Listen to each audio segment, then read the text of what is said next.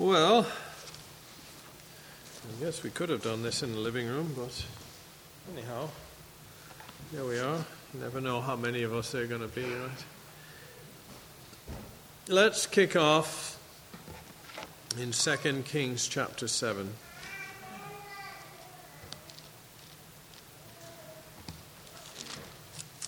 As a setting, if you will, a backdrop. A fairly famous evangelism passage, I suppose. Certainly it's known. So they've got something of a famine going on. In chapter 6, it's pretty horrendous. The state of need. Woman complaining to the king that her and her neighbor agreed that they would eat your baby today and my baby tomorrow, kind of thing. And they ate the one baby, and then the next day the woman refused, and this lady felt you reneged on your agreement. She cries out to the king for justice. How severe must a famine be for a mother to be willing to eat her baby? Right? That's the setting. The famine in the land of Israel for the wickedness of the king and the nation.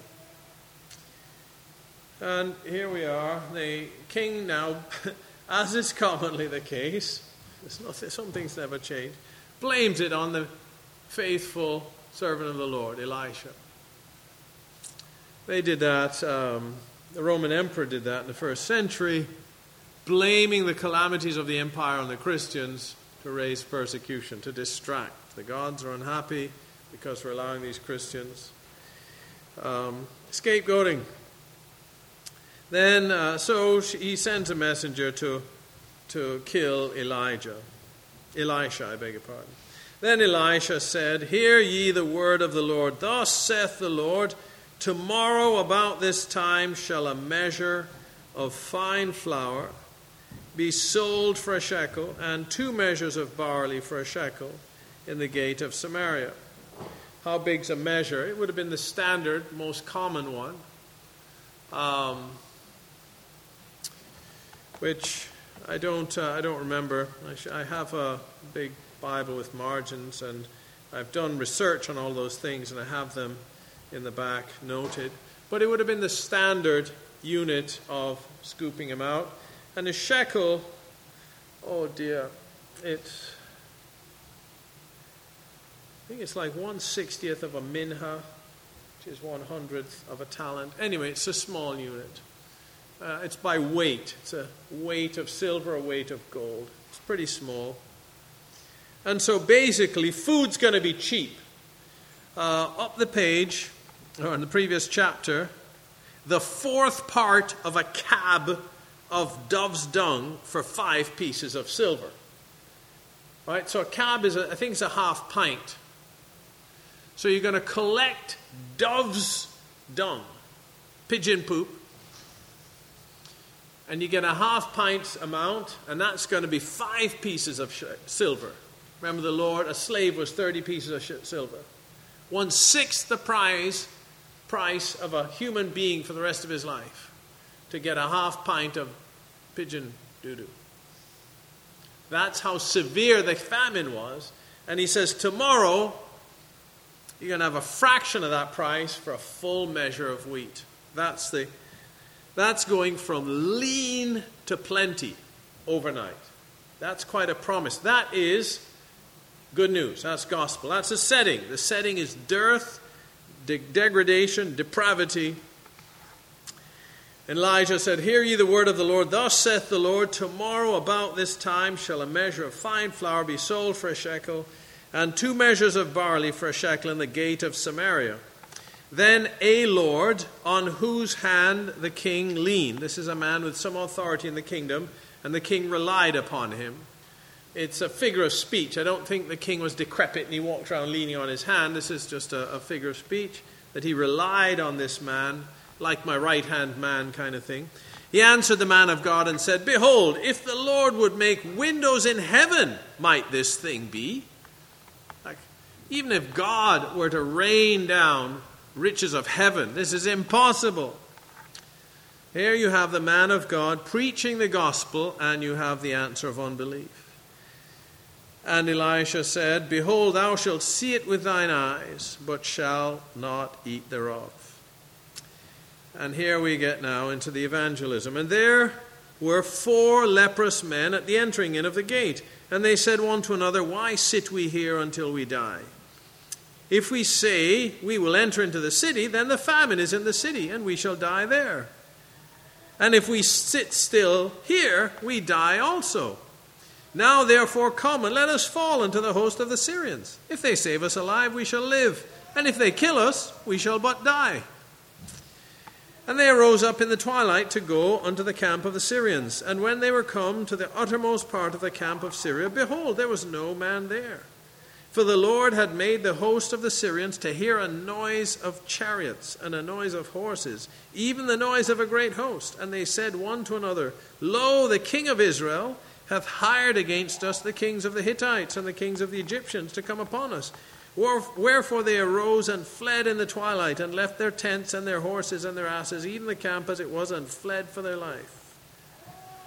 And when those lepers came to the uttermost part of the camp, they went into one tent, and did eat and drink, and carried thence silver and gold, and raiment, and went and hid it, and came again and entered into another tent, and carried thence also, and went and hid it. Then they said one to another, We do not well. This day is a day of good tidings, and we hold our peace. If we tarry till the morning light, some mischief will come upon us. Now therefore come, that we may go and tell the king's household. So they came and called unto the port of the city, and they told them, saying, We came to the camp of the Syrians, and behold, there was no man there, neither voice of man, but horses tied and asses tied, and the tents as they were. And he called the porters, and they told it to the king's house within. And the king arose in the night, and said unto his servants, I will now show you what the Syrians have done to us. They know that we be hungry. Therefore they gone out of the camp to hide themselves in the field, saying, When they come out of the city, we shall catch them alive, and get into the city. And one of his servants answered and said, Let some take, I pray thee, 5 of the horses that remain, which are left in the city. Behold, they are as all the multitude of Israel that are left in it. Behold, I say, they are even as all the multitude of the Israelites that are consumed. And let us send and see. They took therefore 2 chariot horses, and the king sent after the host of the Syrians, saying, Go and see. And they went after them unto Jordan, and lo, all the way was full of garments and vessels which the Syrians had cast away in their haste. And the messengers returned and told the king. And the people went out and spoiled the tents of the Syrians. So a measure of fine flour was sold for a shekel, and 2 measures of barley for a shekel, according to the word of the Lord. And the king appointed the Lord, on whose hand he leaned, to have the charge of the gate. And the people trode upon him in the gate, and he died, as the man of God had said, who spake when the king came down to him. And it came to pass, as the man of God had spoken to the king, saying, 2 measures of barley for a shekel, and a measure of fine flour for a shekel, shall be tomorrow about this time in the gate of Samaria. And that Lord answered the man of God and said, Now, behold, if the Lord should make windows in heaven, might such a thing be? And he said, Behold, thou shalt see it with thine eyes, but shalt not eat thereof. And so it fell out unto him, for the people trode upon him in the gate, and he died. There are numerous gospel passages in the Old Testament. And this one, I would be surprised if everybody hadn't heard this preached before. And it wouldn't hurt to remind us that this is the position of the evangelist. The true evangelist is one who was desperate and received riches and wants to share it with others. That's a real evangelist. This was what Paul said. I deliver unto you that which I first also received. That's what he said. That's what the Lord said to his disciples. Freely you have received, freely give. Right? And Blessed are the poor in spirit, for theirs is the kingdom of heaven. There's lots here to understand. We're not going to have a sermon on it. I want us to look at the scriptures ourselves, but let's catch the vision for it, right? There was dire need for the nation, dire need for the population. They were under sentence of death. They had no sustenance. And to them it was prophesied that abundance was coming. And the unbeliever perished. The unbeliever didn't partake. It starts with that and it ends with that. Just to confirm to us the certainty that if you will not believe the gospel, you will not benefit from the riches of God. Now the evangelists were people who had got riches because they were desperate. They were destitute, and notice that dilemma. And this, sadly, is the extremities to which God must bring some people. Remember Isaiah said, I think in chapter 55, Ho, everyone that thirsteth, come ye to the waters, right? Come and buy wine and milk without money and without price. Basically a feast. Elsewhere, Isaiah is loaded with rich imagery of the gospel message. These men said, look, if we stay here, we're going to die. There's no hope. If we go into the city, we're going to die. So they had nothing to lose. If we go to the Syrians, they kill us, we'll die. So that's going to happen anyway. And if we have mercy, we'll live. So that's their position. They are brought to a place of desperation where they were willing to launch out. Now, this, like the Lord's parables, it has details there. You can't translate every detail. But they came upon riches. Riches more than they needed. Abundance of everything. Food, clothing, and treasures. All things that pertain to life and godliness. And while they're enjoying it, and making it their own. This is the point of the hiding. Making it their own. It's not just there. You can read about it. Everything, the riches of Christ. We have to make it our own possession. That's what they're doing. They are there now. They have been made rich. And they are appropriating in real time the riches of God for themselves. And then say, we're being selfish. And it is not clear whether they think the calamity that will come upon them will be divine justice, or if something happens, then the others won't. But the language reads as if they're worried about divine justice. That we have a duty, and this is what Paul said, woe is unto me if I preach not the gospel. In the middle of their enjoying, I'm going to bring it into New Testament language, the blessings of Christ, their conscience pricks them and says, what about our fellow perishers? And so they go back and they say, we got good news. There's great stuff for you here. And they go and check it out. And now that word is confirmed. And then got a revival. But everyone's flooding out. Oh, that the Lord would do it so. But the evangelists were people, right? So understand what happened.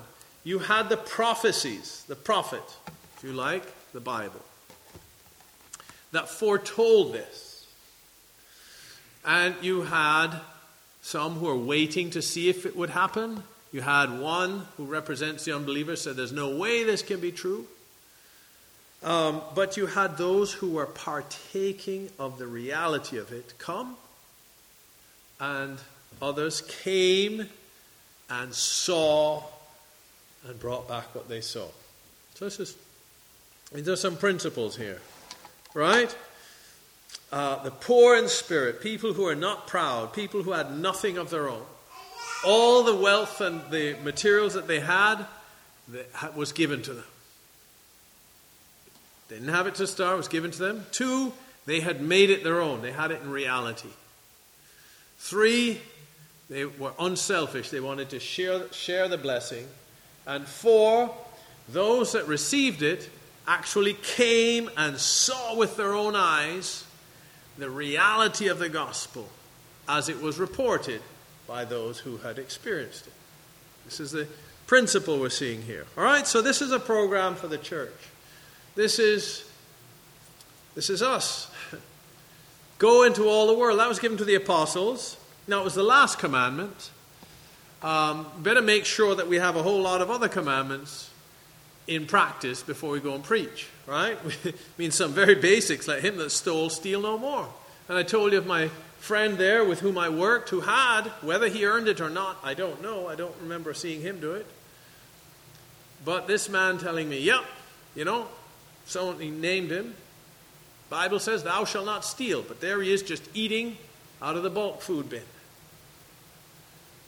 How can you preach Christ if your life has such glaring blots on it before the unbeliever? See? So we have to be partaking of the riches to evangelize properly. So that's step 1.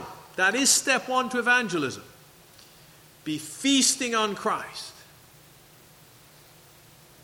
Right? Now, with that background, let's then share Christ. What we want to look at is who does the preaching, and to whom does the preacher preach? The evangelist. Who's the evangelist? And who are those to whom the evangelist goes? The Christian. So that's what we want to look at. What do they do and say? How do they do and say it? When? In what circumstances? Right? So let's ask ourselves these questions. And there are a lot of places to start, but let's start in John's Gospel and examine some things.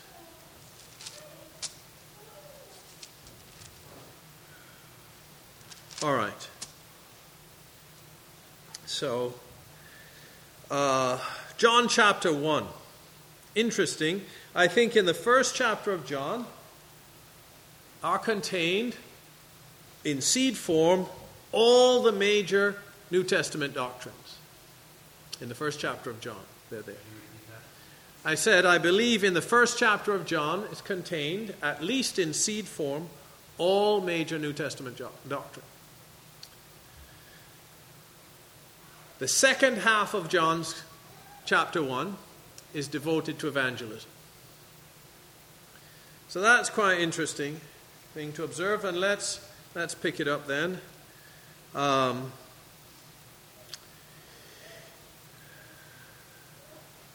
You could ask even more than half.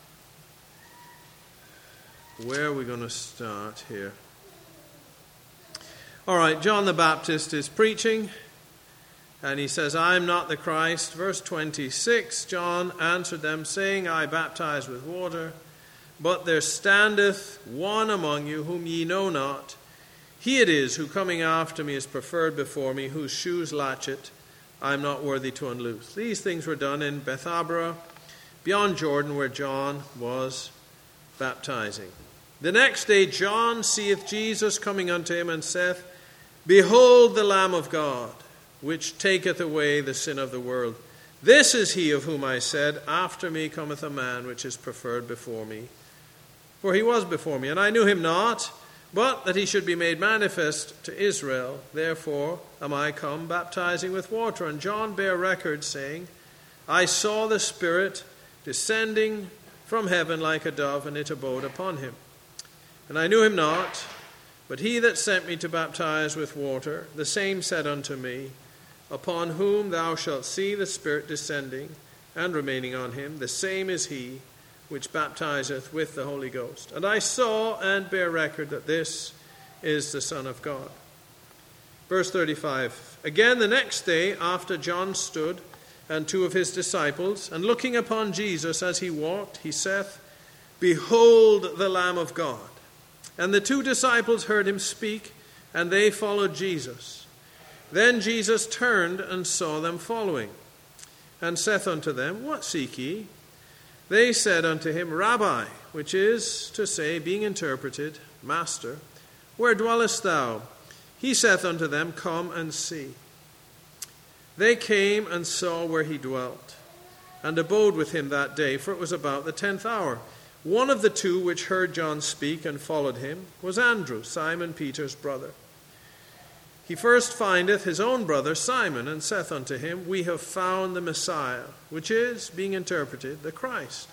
And he brought him to Jesus. And when Jesus beheld him, he said, Thou art Simon, the son of Jonah. Thou shalt be called Cephas, which is by interpretation a stone. The day following, Jesus would go forth into Galilee, and findeth Philip, and saith unto him, Follow me. Now Philip was of Bethsaida, the city of Andrew and Peter. Philip findeth Nathanael, and saith unto him, We have found him of whom Moses in the law and the prophets did write, Jesus of Nazareth, the son of Joseph. And Nathanael said unto him, Can there any good thing come out of Nazareth? Philip saith unto him, Come and see. Jesus saw Nathanael coming to him, and saith of him, Behold, an Israelite indeed, in whom is no guile. Nathanael saith unto him, Whence knowest thou me? Jesus answered and said unto him, Before that Philip called thee, when thou wast under the fig tree, I saw thee. Nathanael answered and saith unto him, Rabbi, thou art the Son of God, thou art the King of Israel. Now, there's a lot there. What I would like to do is just walk us through this passage, pick out points, and then introduce another passage and leave us in our groups to extract it based on similar practices. Okay, so let's outline what's happening here. And the scripture is very rich and deep and multifaceted. So one passage has layers of meaning. The prophet Ezekiel likened it unto wheels within wheels. You've got many messages within happening there. So let's look at it, shall we? Of course, there's what actually happened, and the fulfillment of prophecy and so on, but there are also allegories and metaphors and pictures going on here. So John the Baptist represents the Old Testament scriptures concerning Christ. In fact, we'll remove the word Old Testament, the adjective. Just John the Baptist here represents the Old Testament prophecies of Christ, the scripture concerning Christ. That's what he represents. The Word of God. There is no greater prophet among them that are born of women. That includes Moses, Elijah. There has not risen a greater than John the Baptist, because John the Baptist introduced Christ to the world. He did no miracle. So this is how, remember, just to, I wasn't going to do this, but just to show you here. John chapter 10, all right? He that entereth in by the door is the shepherd of the sheep. To him the porter openeth, right? He that entereth in by the door, that's all of the prophecies concerning Christ. To him the porter openeth, that's John the Baptist, right? So John chapter 10 is describing what's happening in John chapter 1. The door were all the prophecies concerning Christ. The porter, the one who kept the door, was John the Baptist. And through that door of fulfilling all of those prophecies, the porter opened the door and announced the shepherd is coming in. That's what's going on. All right. Now, what's happening here is you have this fulfillment, this scripture concerning Christ.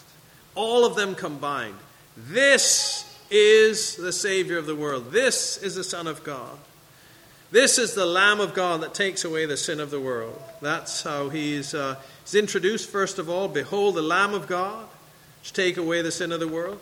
He was the one from the beginning. He's anointed with the Holy Ghost. He's going to baptize with the Holy Ghost. And finally, this is the Son of God. So he expounds fully who and what Jesus is. This is the message. This is what John Baptist represents. The full exposition of who Christ is. And the audience are devout people who study the scriptures. This is a beginning of evangelism. We're just looking at how it unfolded in history. Even the prophet Ezekiel, right? Many of the prophets. One says, the law shall go forth from Zion, the word of the Lord from Jerusalem. The gospel of salvation literally started in Jerusalem and from there throughout the world. Ezekiel's prophecy where the waters of life came from under from out the temple. That's literally where it started. That's why the day of Pentecost in the temple, and that's where the gospel's preached. People were born again. So here we have John, and he represents the full exposition of Christ, the Lamb of God who takes away the sin of the world, the eternal pre-existing one. Because remember, chronologically, John was born before Jesus. So the fact that Jesus was before John is a reference to in the beginning was the Word, and the Word was with God. So he's the Lamb of God that takes away the sin of the world. He's the pre-existing one who's one with the Father.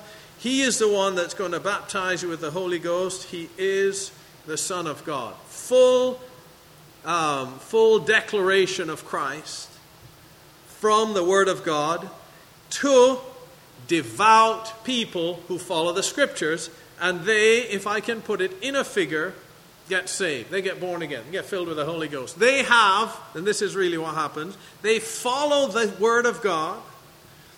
The Word of God points them to Christ, and they follow the Word of God to Christ, and they have a personal encounter with Christ. We're tracing the progress of evangelism.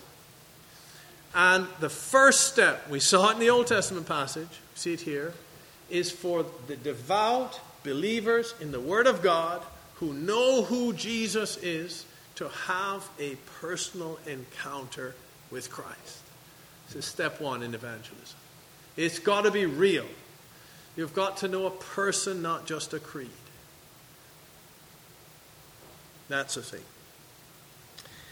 And the Lord's going to search us all. What do you want? People who wanted healing, he asked, what will you that I do unto you? And it's not that he doesn't know, but he wants us to say it. Confession is a necessary thing. What seek ye? And they had the right thing. Lord, we want to be with you. This was Simon the magician's problem. He wanted power to do miracles so that he could be esteemed as somebody. He used to be giving out that he himself was the great power of God. And the disciples came and Philip came and preached, made him look like nothing. And he's like, ooh, I want to be able to do that. So people will put me up on a pedestal even higher, you see. Judas wanted the bag. But these men with pure hearts, Lord, we just want to be with you. This is a beginning, right? This is evangelism, brethren. Before we go rushing out anywhere, we've got to be with Jesus. And we've got to have him examine us and make our motives pure. And it's coming out of fellowship. What seek ye, Rabbi? Where dwellest thou? Right? Not just, I'm going to learn this Bible verse and that Bible verse, and I'm going to beat this one argument. I'm going to learn how to beat the Hindus, the Jehovah's Witnesses, the Muslims, and I'm going to just... That's not what they did. That's not how it goes. Just they were with Jesus. Now, they abode with him that day. And then what happened? This was Andrew. He findeth first his own brother. The first thing he does is he says, we've found the Messiah. And he brought him to Jesus. He brought his brother, his closest acquaintance, who was also devout. Now, this is the first place to go. People you have a close, loving, trusting relationship with, and who are interested in the things of God. That's your first place to go with evangelism. You have a good relationship, loving, trusting relationship, with a kin or friend, and they have an interest in the things of God. I say, I have found what you are looking for. Now, it's got to be real, right? These guys, they had the riches, they had the food, they had the clothes, they had made it theirs, they'd hid some stuff, that's theirs. They have something real to tell people about.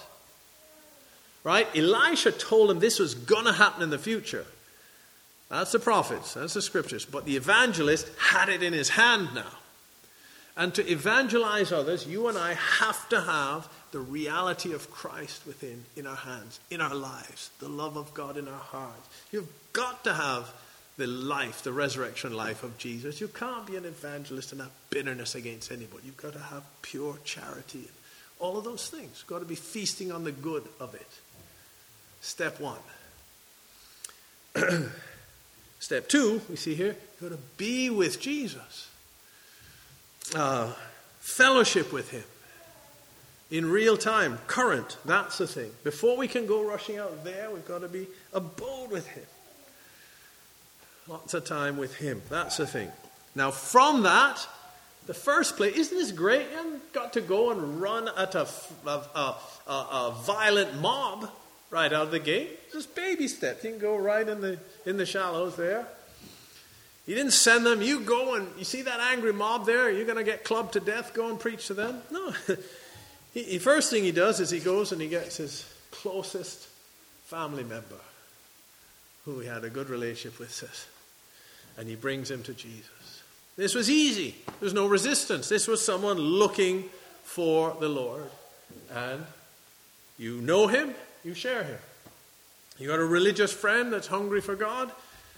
The way to help him is to have the living Christ to show him. He brought him to Jesus. Isn't that lovely? He didn't argue with him about the Bible. He brought him to Jesus. He introduced him to the Lord Jesus. In our terms, we don't have the Lord here bodily, but if he dwells within our hearts and we know him, we know his word, and it permeates our being, let me tell you about the Lord. Let me tell you who he is. Let me tell you what he's like. You can open up your heart to him. Close friend or family member who is interested and desirous of the things of God. That's the first field. Is this self-evident from the text, brethren, as we look at it? Not twisting or straining everything, right? So that's the first encounter. He findeth first his own brother Simon. He brought him to Jesus. And what happens to Simon? Simon has his own encounter with Jesus. Born again, right? A new name. You see this in the Revelation. A stone, a new name written on a stone, which no man knows. Gives him a new name, Cephas, which means stone. The day following, Jesus would go forth, findeth Philip. Said, follow me. Now, so Philip is someone who providentially, who directly, God intervenes in his life and brings salvation. We've heard about, even Muslims having dreams where Christ appears to them. Somebody could be a theologian or somebody reading the word. He has a direct. There's no human intermediary. What's the first thing he does? He finds Nathanael and saith to him, right? Now, is Nathanael his brother? It doesn't seem to say that. Philip of Bethsaida, he finds Nathanael and saith unto him, we have found him. Now, you see how gracious God is with our language? The reality. Jesus, verse 43, Jesus findeth Philip and saith, follow me. That's the reality. Philip's testimony. We have found Jesus. Philip thinks he found Jesus, but the reality is Jesus found him, and the Lord doesn't get offended at that. He's gracious with all of that. This is where Philip's at. He's just delighted we have Jesus. The Lord doesn't quibble with him over that. And Nathanael is skeptical. Nathanael says, this is impossible for these reasons. This can't be. Shall any good thing come out of Nazareth? Okay, now this is something they would say later to Nicodemus. Look and see. Nicodemus is defending Jesus just on terms of process. Doth our law condemn any man before it hear what he saith and know what he doeth? They say, art thou also of Galilee? Look and see. Out of Nazareth, I think he said Nazareth, ariseth no prophet.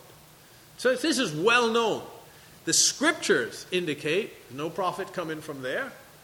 And socially, they were the Nufis of Israel, right? Looked down upon, despised. And so Nathanael says, right, we found Jesus of Nazareth. any good thing come out of Nazareth? And this is so important, brother. Philip said, come and see. Now, we've got to have something real to show people on inspection.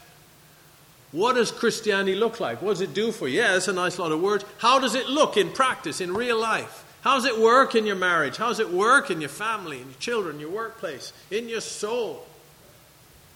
I've got depression. I've got addictions. My marriage is in tatters. My children, hate me. Does your gospel, does your Jesus fix any of those things? Come and see. Come and see what heaven on earth in a marriage looks like. Come and see what a relationship with your children looks like, whether they're little, teens, or grown. Come and see what Jesus does on earth in human hearts. Come and see how brethren from different backgrounds, with different personalities and different temperaments, different cultures, get along in perfect love. Come and see. Right? Am I straining the text, brethren, or does this flow from this? We have to have reality if we're going to evangelize. Now, there's no use saying, well, I'm not perfect, so I'm not opening. No. We'll see why that's wrong. We're going to look at the when. We look at the when here, we'll look at the when in the next passage. How long did they take to evangelize? A couple of years until they had some kind of a theological degree, proper training.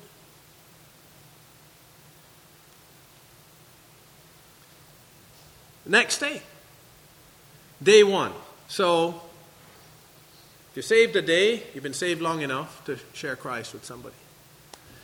And praise the Lord, He doesn't throw you to holler on the streets of a hostile city out of the gate. Go get someone that you know well and can have a straight heart-to-heart with. That's the starting place. Isn't the Lord so kind and good? But remember those, we do not well. This is a day of glad tidings that we hold our peace. So do we have friends and acquaintances with whom we have a good relationship that we have not, that are open and interested in the spiritual things, the things of eternal life, that we haven't shared Christ with? That's not good. That should be the first ones we tell. And it's not in a finger wagging, you wicked sinner, you're going to hell. It's have I got good news for you? All right?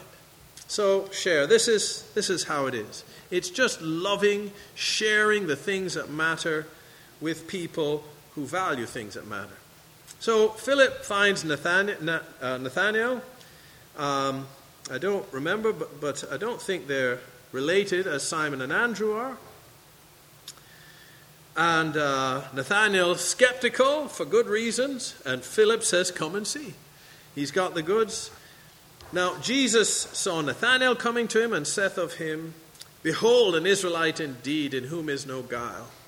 So the word of God speaks to Nathanael, where he's at. And Nathanael has an encounter with the Lord himself, and he's convinced. And where I would draw one parallel to this, brethren, is Paul's words to the Corinthians.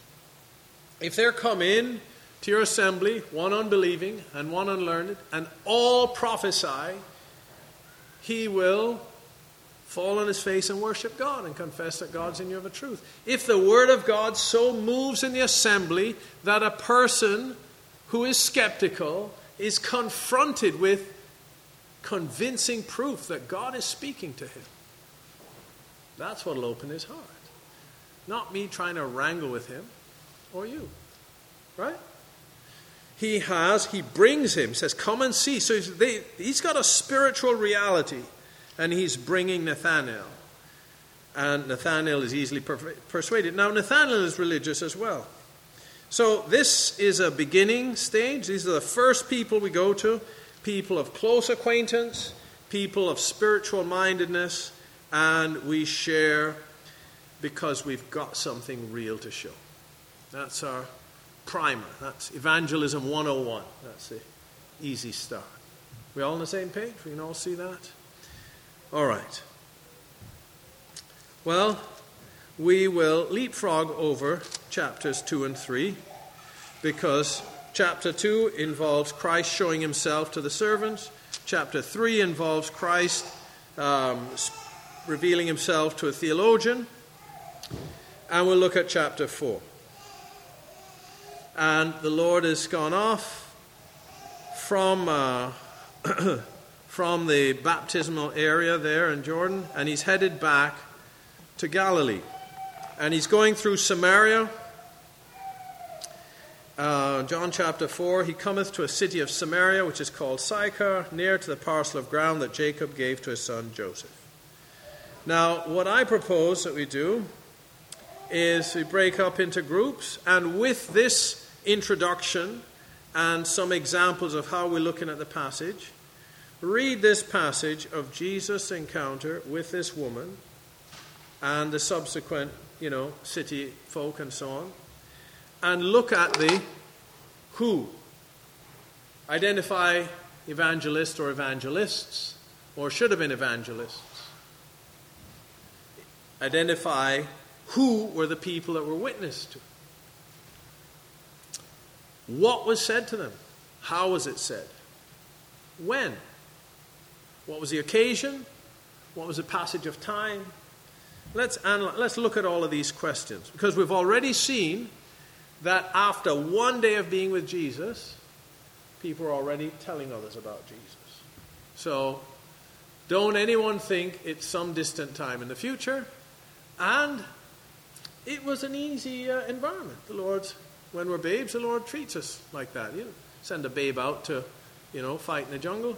It's with people we have a nice, easy relationship with. That's starting stage is immediate and with people that we know. Here, there's been some passage of time, some discipling going on, and there are going to be strangers involved. Are we ready? How are we doing? We've had a good little time to chat. I think we're almost a half hour there. We should have got some meat out of that. All right. Who's doing any evangelizing in this section? Easy questions. Nathan, what did your group come up with? Jesus. Anyone else? Storm? The Samaritan woman. Okay. Now, if you're going to classify both of those as Christians on the scale, newborn, babe to fully mature, where would you put the Lord Jesus in on that one? Matthew?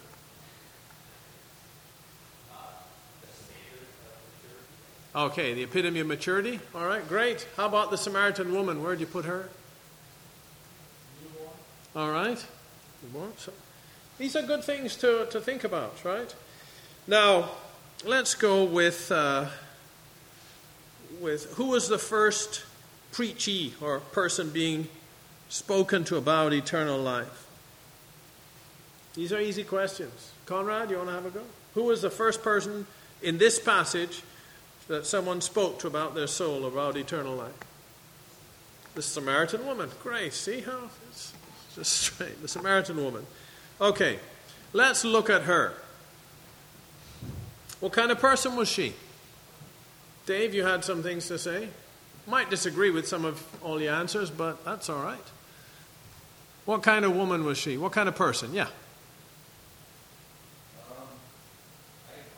haven't figured her out myself. Okay. See, yeah, that's good. Good place to start. I'm trying to figure her out.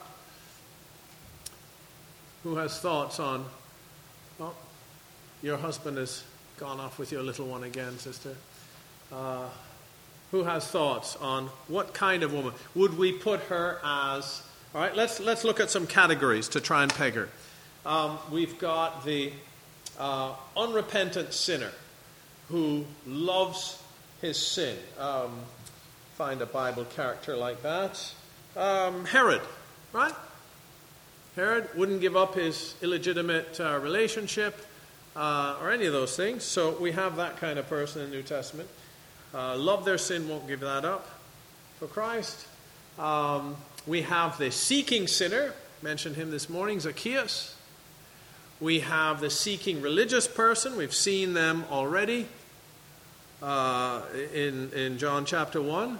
We've got the person caught in the middle of their sin coming later in John. The woman taken in adultery in the very act, caught red-handed. So there are different kinds of states where people are at.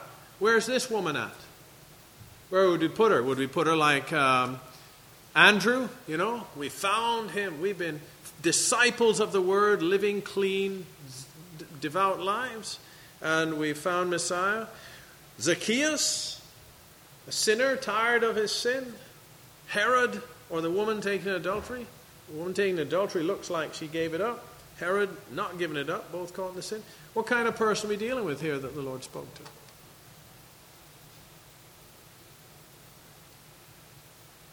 Don't all clamor at once, please. You know, can't hear. She seems like a strange mixture of sinner that's got a little bit of religion, and yet, she's not self-righteous about it. She's not that ashamed of it. She's kind of doing her thing. Strange mixture of a sinner who knows a little bit of religion, isn't self-righteous about her religion, but isn't super ashamed of her sin. All right? Dave? Yeah, I think the question was a astute question. Okay. Religious. So she had a religious background, and I believe that she really meant that. Okay, so religious background, sincere religious questions. Anything else to add? I have some things to add, but I want to hear everyone else first. Sometime might render mine redundant. No? Okay, so let's look at circumstantial evidence, right? You walk into the room. I'm holding a gun. There's a gunshot hole in the wall, and the gun is smoking. This is circumstantial evidence. It suggests that I just shot that hole in the wall. Right? Circumstantial evidence. You didn't see me do it, but this is where the evidence points. I'm holding a gun like this, hole in the wall, smoke, you heard a bang, and there's a hole. Fresh hole, drywall everywhere. Weird thing to do, but it's just an illustration that came to mind. Okay, so this woman is there in the heat of the day, alone. Sun's hot, that part of the world, and it's unpleasant when it's hot. So it's a community well because Jacob, our father Jacob, gave us this well. So it's not a private well, it's a community well. She's alone, and she knows all the men in the city. This suggests she's coming in the hot part of the day when no one else goes, suggests to me that she doesn't want to be there with the other women. Either they've cast her out, or she just is too ashamed to be with them. It's circumstantial. Otherwise, she'd come in the cool of the day, the morning before the sun's hot, or in the evening when the sun's going down. She'd want to be, those are better times to be at a well and traveling with a heavy load of water rather than in the hot sun. So she's picking a time where she doesn't have to be with anybody else. So that's one thing we see about her. This suggests a woman of low moral character, at least with a reputation for it. Why else would all the other women despise you such that you don't want to be with them? That's how it looks to me. 2, she knows all the men. This is not a good look. 3, she's had 5 husbands, and now she doesn't have a husband. Now, if you want to meet a naive commentator, read Adam Clarke, who thinks she has been widowed 5 times and is now betrothed and has never done anything improprietous yet. So that's Adam Clarke, and I think you are dreaming. But, so she's had 5 husbands, I suspect, divorced, most of them, if not all of them, and she's now can't marry, so she's living shacked up. That's how it would read in my view. And all of the men are familiar with her. She's comfortable with them, so she lacks at least the appropriate sense of boundaries. She's all at least chatty with all the men in the city. They all knew her. She didn't go and talk to the women. She went and said to the men, So the women don't like her, and the men do. This, to me, is just not a good scenario for her morals. She has religious training or religious education, but you could see that. People grow up with the Bible, they don't live it. Knowing the Lord, it seems to me that his timing was such that she is weary of her lot in life. Her marriages haven't worked out. She's given up on marriage. She's a social outcast, but she has religious questions. So that's the kind of person. She's damaged. And to that kind of person, God sends a very, very mature spiritually mature evangelist. So that's one thing I would observe. So, if we're not that, we shouldn't be looking to try and rescue people. It's like swimming. Stumbled across recently a couple of blurbs, historical blurbs. One man, like a trolley car went off into the river, into the sea or something. And this man swam there, and I think he rescued 28 people. And I think he had just finished a triathlon or something. And he was grieved because there was one person he didn't rescue because in the dark, he broke the windows and was pulling people out. He spent some time wrestling with his chair. He grabbed a chair instead of a person. So that's one more person he could have saved. Because I think about 14 drowned. Another man saved 14 people in a different accent, before he drowned himself. Rescued 14 people. But, probably most of us, a 9-year-old drowning could drown us. It's not easy to save somebody. A weak child can drown you if you're just an average swimmer. And so here, the devout, newly saved, sharing with close friends and family. Here, God providentially, like the disciples didn't meet this woman. The ministers didn't meet this woman. They were still young ministers, very young. Not even ministers yet. They're just young disciples. The Lord himself comes to this woman. There's a comfort in that God will provide. Now, we're going to be careful with that. But, so, spiritually mature evangelist for this woman. And look how tenderly he treats her. Right? Gently, hey, let's have a look at this area in your life. And she wants to change the subject. Right? I don't have a husband. Let's dodge that. She didn't want to tell her story. He said, oh. And the Lord knew when to do that. He said, well, you told the truth. And he reveals his power, his knowledge. He said, oh, you're a prophet. Let's go here. When she was satisfied, she actually obeyed him. She went and spoke to the men, right? So, go call your husband and come hither. She asks for life, and the Lord then says, you've got to straighten this out in your life. This morning we saw Zacchaeus, just by being with Christ, said, Lord, I'm going to straighten this out. Here, when she says, sir, give me this water. Notice he offers her life, satisfaction, something that'll bring her to a place of inward satisfaction. And when she wants that, he says, go call your husband. She tries to dodge that. I don't have a husband. Well, okay. Yeah, the guy you're with now is not your husband. I'll give you that. But when he has satisfied her religious questions, including a rebuke, you don't know what you're talking about. When he knew, he didn't do it to put her down. He did it to keep her on track. She left her water pot and she went to obey the Lord. In fact, she went above and beyond. Now, here you have a sinner going back to their old life and fellow sinners to tell them about Christ.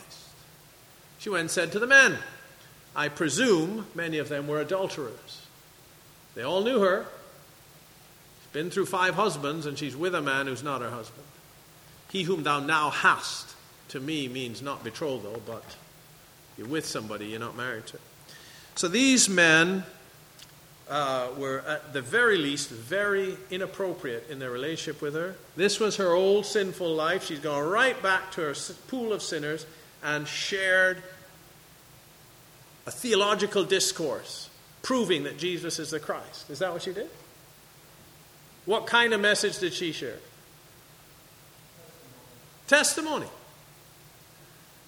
That's what we can all do. Now, you have to have one to share it.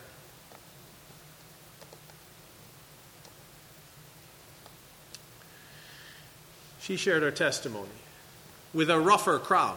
Still not gangsters, but immoral. First crowd, devout, religious people. This is a crowd of your common sinner. Not your gangster, your common sinner. And she simply went and shared her testimony. What was her invitation?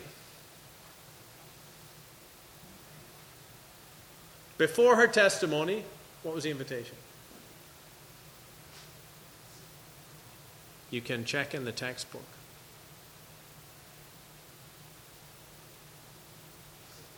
Come and see. That's what they said, chapter 1. We've got to, in all evangelism, we have to have reality. We have to have, people are tired of religion. Except for religious people who are often self-satisfied, self-righteous, proud of their religion. It's a part of their culture. Makes them feel like their insurance policy is tight with God. But real people want something real. And if you're going to evangelize them, if I'm going to, we have to give them something real. We have to have something real. Come and see. That's what he did for me. Come and see. Come and meet this one. A common modern practice of that, someone goes to a gospel meeting and they get saved, gloriously saved. And they go to their friend and say, you got to come to this meeting with me. Let me tell you. Right? So that's a common application. You see, that kind of thing has happened all the time. What happened to you? I got saved. You got to come and hear this message. And they'll bring a friend, a series of gospel meetings. Those kinds of things happen. And if God will move in revival power, we can have them again. And if we will seek the Lord as we ought, he will move in revival power. That's his promise. Seek and you shall find. And imagine, I'll give you a scenario. This is a bit off script maybe, but, well, the whole thing is off script. But imagine the Lord says, go knock on that door and you'll be let in. And the person goes,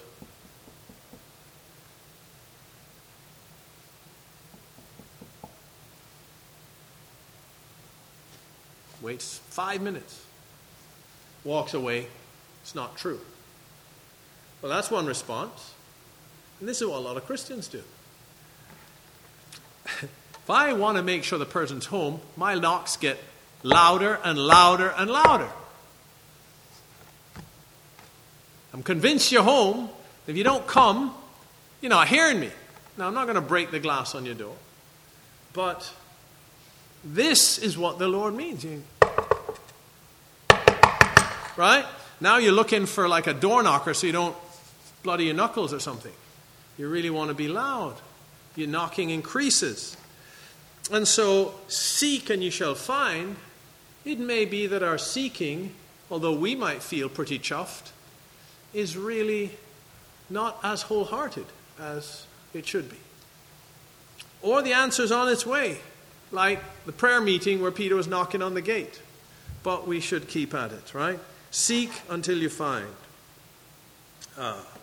So, anyhow, we digress to there.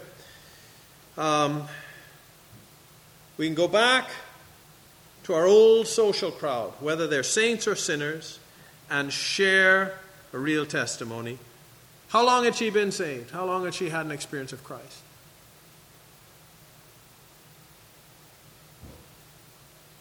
To the nearest week. First week, yeah. First day. First hour. So John is big on evangelism. He tells us at the end, this is why he wrote it, but he demonstrates it in real time. It's never too early. The key to evangelism is reality in Christ. And so, if we are lacking in evangelism, before we feel guilty that I ought to be out there, let's make sure, are we having fellowship with Christ? Let's set that right first of all. So that we have something to say to them, come and see. Come and see Christ manifest. Let's ask that question. Today, where we don't have Jesus in his flesh, how are the ways Christ is manifest? For someone that wants to come and see.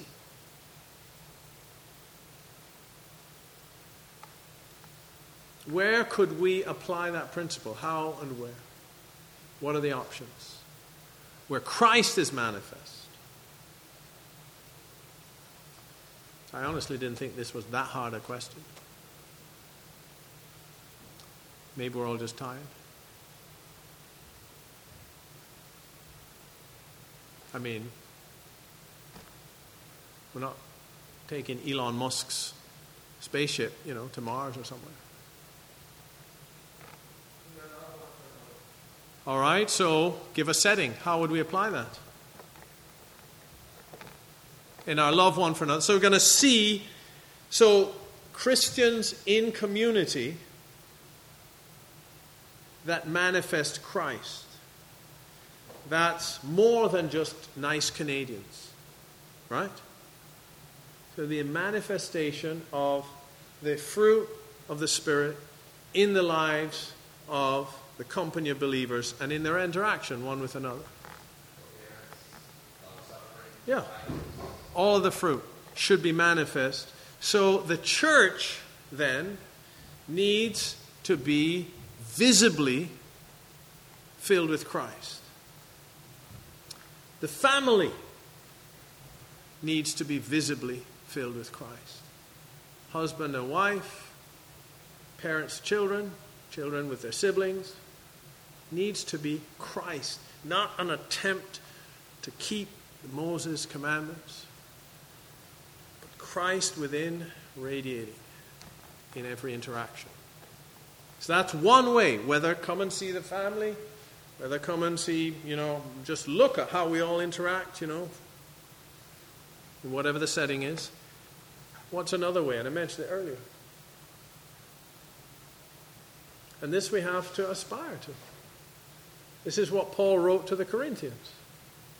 So if there come into your assembly one unbelieving or unlearned, so this would be a seeker who doesn't know anything, is interested, he should be confronted with God dwelling in you of a truth, in reality. And that means that the Word of God dwells in us richly, and that we are yielded to the Spirit of God, so that there, in real time, God, who knows the hearts of all men, can have the Word of God for one and another through however means, whether in the prayer or whether in the brothers that share, however, and increasingly a word of prophecy, that person can be confronted with the Word of God to such a degree that they're convinced that Jesus has spoken to them. Someone said to me not so long ago that they were in some conundrum in their mind. And I think it was just one person's prayer in particular. It was a word of God ministered to them, set them right. Just in the meeting. It's not like these things are not at all in our midst, but we certainly need to increase. I remember as a young man, still in my teens, struggling in my mind. This was a hard place to get victory, my mind. And I'd been born again by this time, but back into a defeated state in my mind. I was sitting there in the meeting. It was people were quietly praying and then singing and loving the Lord. And I'm sitting there thinking, it's futile. Who's going to go up into heaven and bring down this life of victory so I can live it? So I'm sitting there thinking those thoughts. And while I'm thinking that very thought, in that very moment, a brother stands up and says, I'm just going to share something the Lord spoke to me. And he turns to Romans 10. He said, say not in thine heart, who shall go up for us? Right there in real time, God in heaven, who knows what this struggling believer is, quickens this one, and right there in real time stands up and speaks the word of God. That's powerful, brethren. I remember it 40 years later. God can do that here. And so much more. So that's another way it can come and see. The manifestation of Christ in everyone. Everyone come. Remember we said how to come to meeting? Consecrated, prepared, anticipating, praying, ready. Each ember putting together so there can be our God's a consuming fire. Instead of the stumble out of bed and get late to meeting. So there's that. Come and see. All right. Well, this is a bit of a primer. We're not going to finish everything. We're over time. I'll say this, brethren. The time to evangelize is when? Now. Right? And let's each one, according to our lot, seek the Lord. Look at it's a shallow. We're not separated unto it from the womb like John the Baptist and has to go and preach to crowds and deal with hostile people. We don't have to take that upon ourselves. The first place is our sphere of acquaintance. Whether we are filled with close family who are interested in spiritual things, or whether we had a more common sinning lifestyle, but the people that we knew, tell them about Christ and what he's done for us. That's the place to start. Jesus' message, that was all over the place. That was an exposition of the word. That was an offer of eternal life. That was a prophetic insight into her actual state. That was everything. She got the full Monty, as they say. But most of the others were just testimony. Here's what Christ did for me. And that's an easy place, probably the best place to start, with acquaintances. Here's what Christ did for me. So let us spend time with the Lord and seeking his face and asking him, Lord, I want to testify of you to others. Let's begin. Let's seek him, shall we? For that we can be laborers together with God, shepherds together with him, gathering sinners unto repentance. Nathan, would you like to stand and close in prayer for us?